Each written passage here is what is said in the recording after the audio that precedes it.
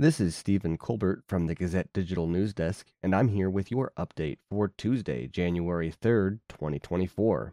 According to the National Weather Service, today we'll have a slight chance of freezing drizzle between 7 a.m. and 8 a.m. Otherwise, it'll be mostly cloudy with a high near 35.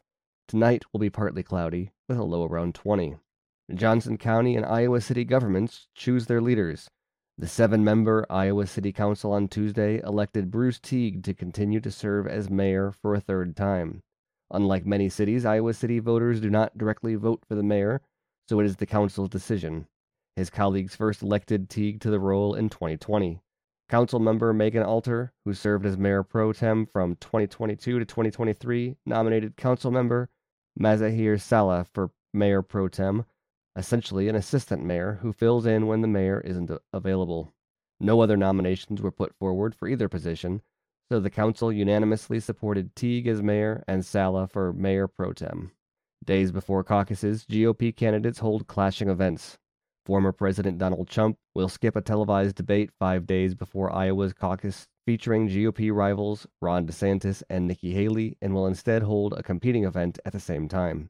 And presidential candidate Vivek Ramaswamy, who failed to qualify for the CNN debate stage, also will hold his own event at the same time. The end result: 3 clashing Republican campaign events in Des Moines.